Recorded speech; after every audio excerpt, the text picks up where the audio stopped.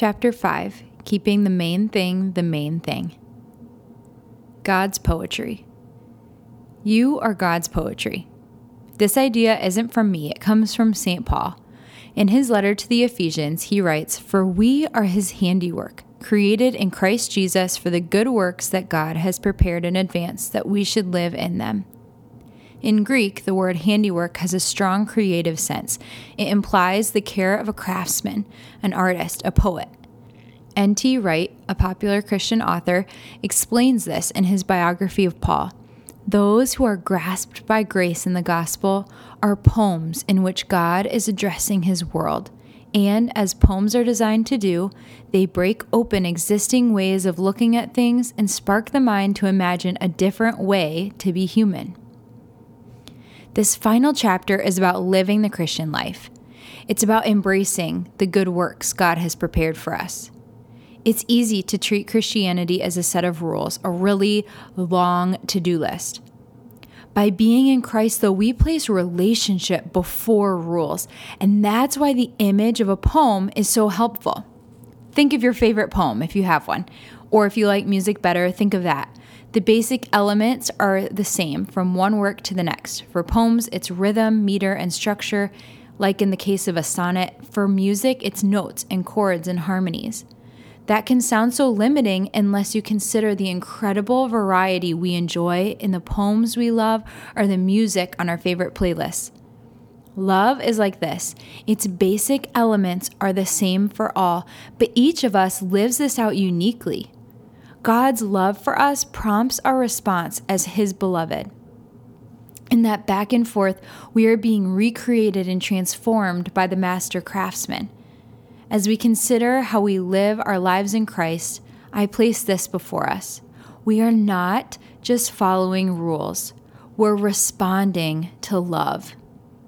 And as we do so, our lives become great works of art. And what that looks like for you, whether you'll be a sonnet or a symphony, it's not yet known, but one thing is sure. If you are in Christ, it will be beautiful. That others may live. God made each of us with the capacity to love, to have compassion, to want to help others and care for them. We're moved by the needs of others, and when we see their needs, this stirs something in us. We think about them, we pray for them, where we see fit, we act on their behalf. We see a guide for loving in Romans 12, where St. Paul exhorts us, "Let love be sincere. Hate what is evil, hold on to what is good. Love one another with mutual affection. Anticipate one another in showing honor. Do not grow slack in zeal. Be fervent in spirit. Serve the Lord.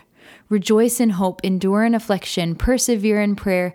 Contribute to the needs of the holy ones. Exercise hospitality. Bless those who persecute you. Bless and do not curse them. Rejoice with those who rejoice. Weep with those who weep." Imagine if we did not rejoice with those we love when they rejoice, did not weep with those we love when they weep. Even Jesus did. He showed us the path of love and invites us to love his people with him. Christ says, "This is my commandment. Love one another as I love you." No one has greater love than this, than to lay down one's life for one's friends. There is no greater love than to lay down one's life for one's friends. My cousin served in the United States Air Force as a pararescue jumper, where he would parachute in combat zones to provide aid to those injured in battle. And their motto is, "These things we do that others may live." This could be a motto for the Christian life. Right now, we're not in positions to literally die for one another or risk our lives, but every day we're called to lay down our lives for others so that they may live. Not just live good lives on earth, but eternal life in heaven. We want them to know Jesus Christ, the way, the truth, and the life. Every act of love we do, we are revealing Jesus Christ to those we are loving. Women bring life into the world in a powerful way through the bearing of children, but we also bring life in the world through our acts of self-gift. And that is the point of it all, to be loved by the Lord, to love him in return, and to pour out our lives in love of our neighbor.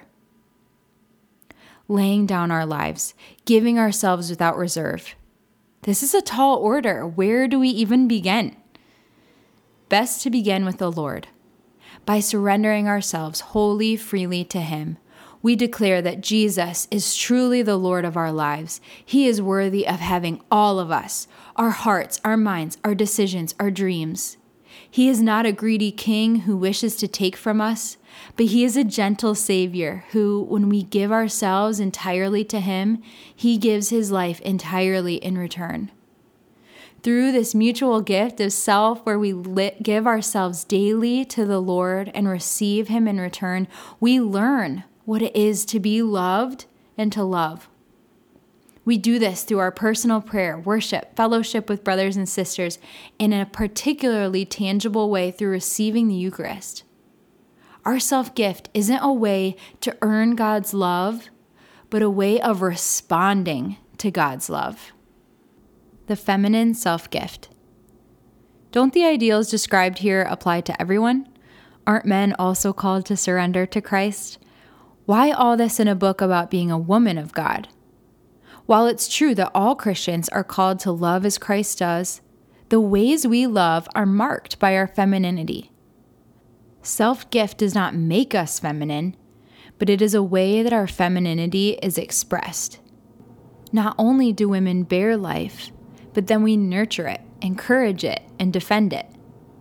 We can see these maternal characteristics in all of us, whether we ever become biological mothers or not. Men also nurture, encourage, and defend, but when a woman does it, it's distinct. Mary and Joseph both accepted an invitation to nurture, encourage, and defend the life of Jesus, but they lived it out differently. Joseph followed the Lord's leadings by dreams and moved his family from place to place to protect them. Mary made every place a loving home where Jesus grew and became strong, filled with wisdom, and the favor of God was upon him. Our spirituality as women is grounded in our physical reality. A woman receives and bears life within her body, and this act of self-sacrifice is total.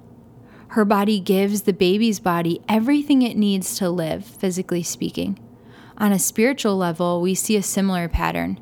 We are called to give life by laying down our lives.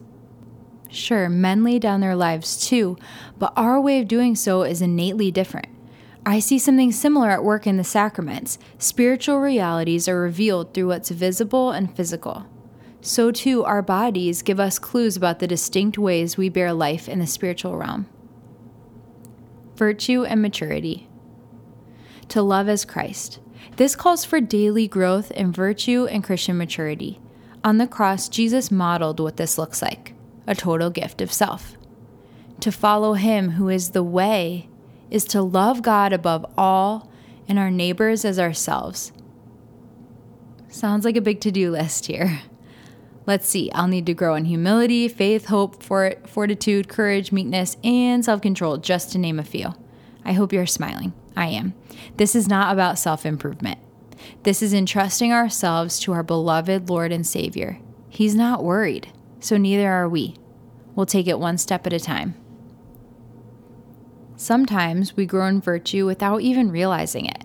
We can look back on the past months or years and see the ways that we've become more hopeful or humble. Sometimes it takes a concerted effort to grow in virtue, but it's always worth that effort.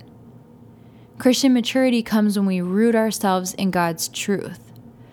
The second description that God gives of himself in John 14, verse 6, is that he is the truth. To grow in maturity in Christ, we must be rooted in who Jesus is. When we're able to see God for who he is, we're able to know the truth of who we are, and we can see the dignity and worth of all of our brothers and sisters. Christian maturity comes when we can operate out of that truth. What stands in our way? There are various obstacles that we face as we seek to receive God's love and to love his children. Women are going to experience these obstacles in a particular way. It's not lost on the evil one that we have feminine hearts and minds.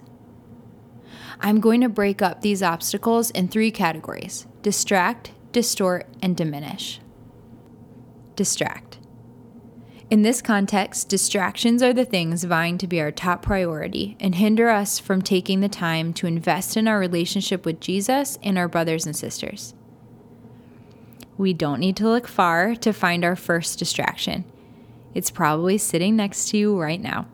It's our phones, more specifically, social media.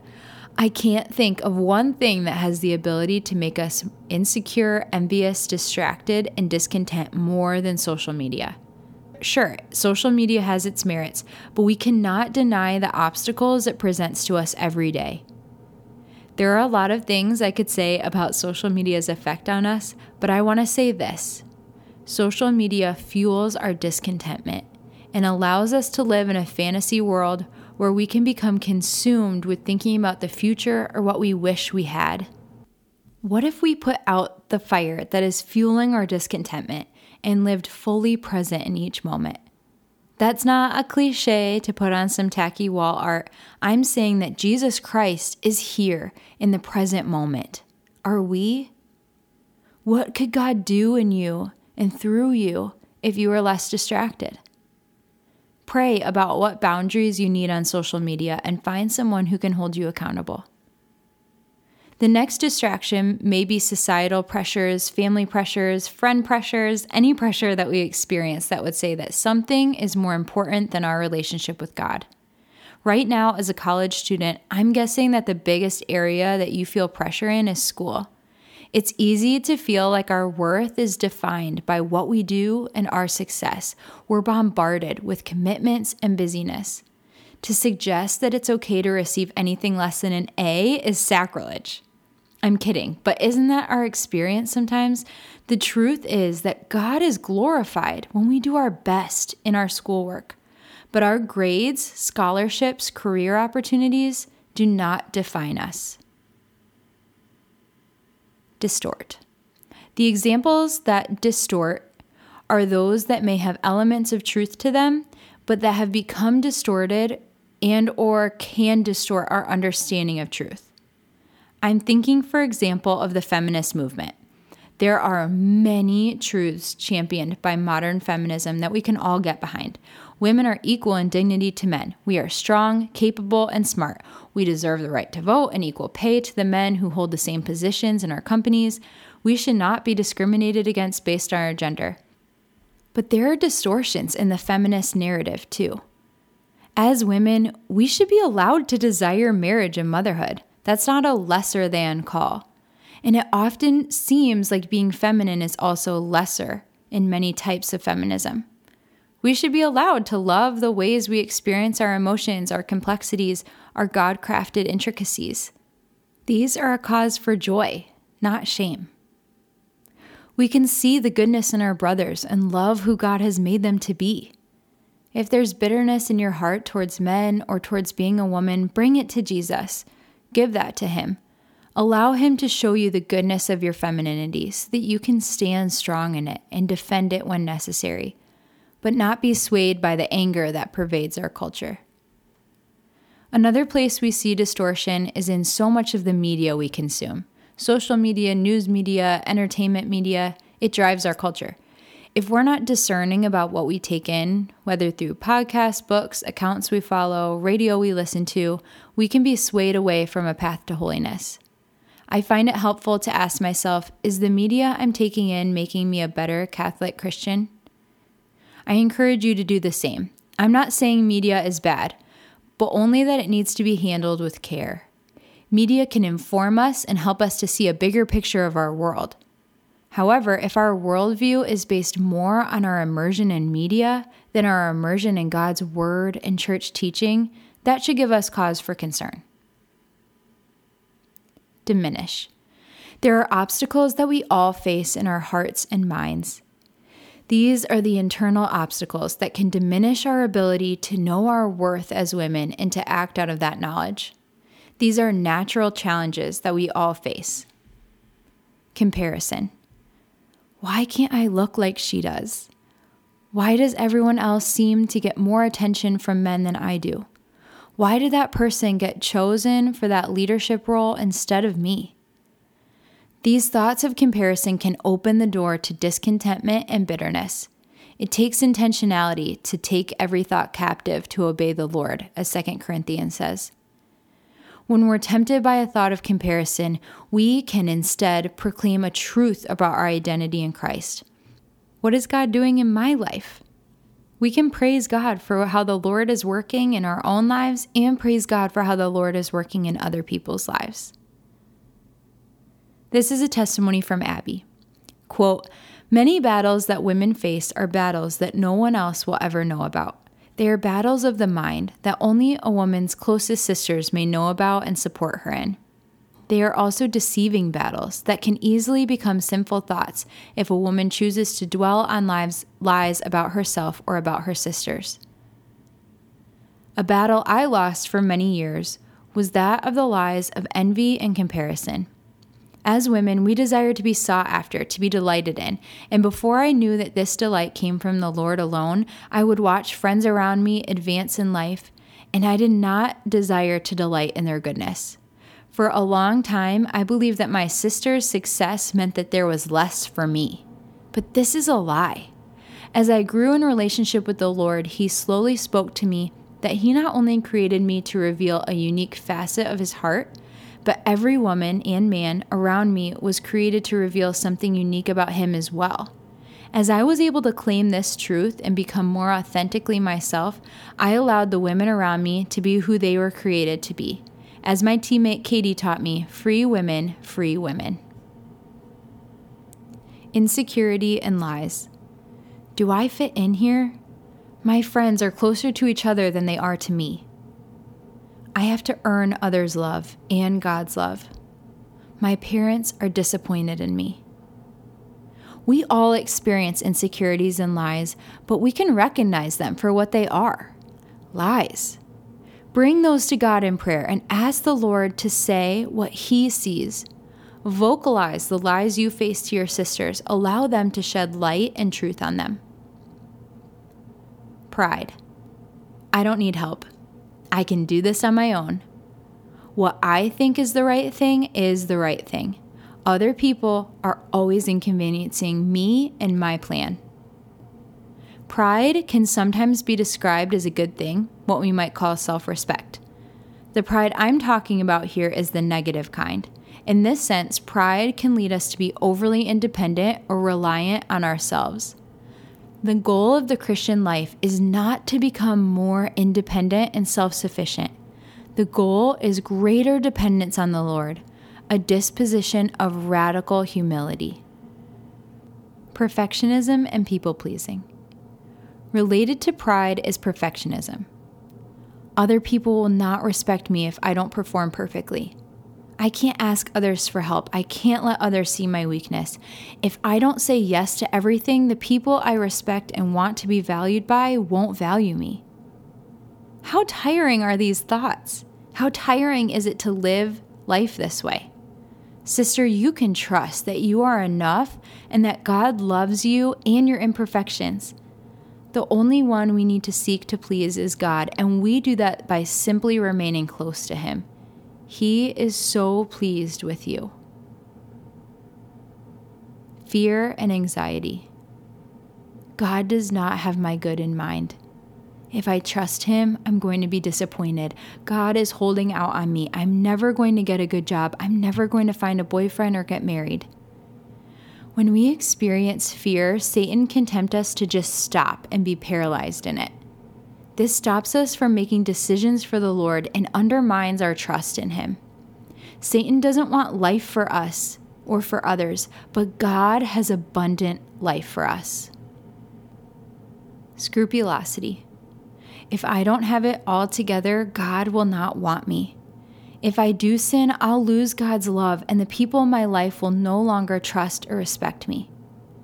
Our scrupulosity denies God the ability to have mercy on us. This is one reason repentance is so powerful. We're not just admitting our sins, but we're accepting God's great mercy. Believe this, your Father is all-powerful. Your weakness is not greater than His strength. He can and does save you by His power. You can live this freely as you accept the gift He is constantly offering, His love and mercy. These obstacles and attacks on our womanhood are real, but remember who wins the battle. Romans 8 says, "In all these things we conquer overwhelmingly through Him who loved us. For I am convinced that neither death nor life, nor angels, nor principalities, nor present things, nor future things, nor powers, nor height, nor depth, nor any other creature will be able to separate us from the love of God in Jesus Christ our Lord."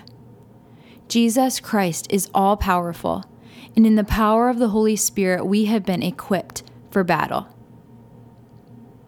Our identity gives power to overcome obstacles. If it's true that we are God's family, that we are God's daughters, that means that we are powerful. I don't often feel powerful, but I am. Our identity as God's daughters elevates our dignity. A priest told me once that I should pray about how God is a king and what that makes me. And I've heard all of the cliche women's talks about being princesses, but that language has honestly been a total turnoff for me. I took this priest's advice though, and I thought and prayed about if God is king, what does that make me? It was a powerful moment for me. I, in fact, am royalty because God is. You, sister, are worthy and powerful. He did not come into the world, die for you, and rise again for you to remain a victim of the obstacles that you face. The same power at work when Jesus rose from the dead is at work in your life. Jesus says to you, as He said to the little girl in Mark 5, "Little girl, I say to you, arise." God gives us everything we need to overcome the obstacles we face. This doesn't mean that the obstacles will go away, but He gives us grace and wisdom to stay rooted in Him. So, what can we do? Reflection. I've previously mentioned the importance of examining our hearts. It's helpful to recognize our tendencies, our insecurities, and the lies we believe in order to offer them to the Lord. Prayer. We cannot truly understand the inner workings of our hearts without prayer. We come to know who we are when we're in God's presence, committing and recommitting to prayer. Daily, personal connection with the Lord. It doesn't need to be fancy. It doesn't need to be eloquent. God just wants you with Him. And plan. As we're reflecting and growing in our prayer lives, there may be specific areas that we see a need for healing or growth. It can be challenging to see these things and not know what to do next. I encourage you to invite Jesus into these areas and needs and ask Him to speak to your heart and guide you as you make a plan. To get some ideas, you may want to ask others how they've grown in certain areas or sought healing. A couple examples could be, I want to grow in humility, so I'll commit to doing acts of service without anyone knowing. Or there's a painful memory from high school that keeps coming up. I'm going to share it with my small group and ask them to pray with me for healing of that specific memory. I'm going to ask God how He felt when that painful memory happened. And support. We're not meant to live the Christian life alone. Don't be afraid to seek counsel from trusted sisters. Take advantage of the gift of having a small group leader or a pastoral leader. If there are bigger things that you want to work through, meeting with a Catholic counselor can be incredibly fruitful. Find sisters that you can run with who can encourage you and hold you accountable to the ways you're seeking to grow. God is with you. You are God's poetry. Remember, all that we've shared in these pages is an invitation to participate in a uniquely creative work of God. And that work is you. As sisters, we remind each other of this truth, which is so easily forgotten, that God is making something of your life that is eternally beautiful and abundantly life-giving. Our vision is too small. His designs are beyond imagining. Only in heaven will we grasp the full picture. Here and now, if we're being honest, it doesn't feel that way. That's why we need sisters. That's why we need community. Among friends who live the faith, who love us as we learn together, we can draw strength and restore vision. Here we come to see the beauty that is hidden in each other and in ourselves. Here we become more fully that master work God has created us to be. God is constantly inviting us to Him. He says to you, I am here. Satan wants to use any and every one of these obstacles and more to make us think, as he convinced Eve, that God's holding out on us and that our lives are better in our own hands. I can tell you from experience, as I'm sure you can too, that my life is not better when I'm trying to control it. No, I am a daughter of God, and I can trust Him. The purpose of my life is not merely my own happiness or fulfillment. I am made to love, and when I love, others receive life. This, my sisters, is the potential that my parish priest was talking about. So I say to you, Satan fears the potential of women like you because women like you bring Jesus Christ to the world.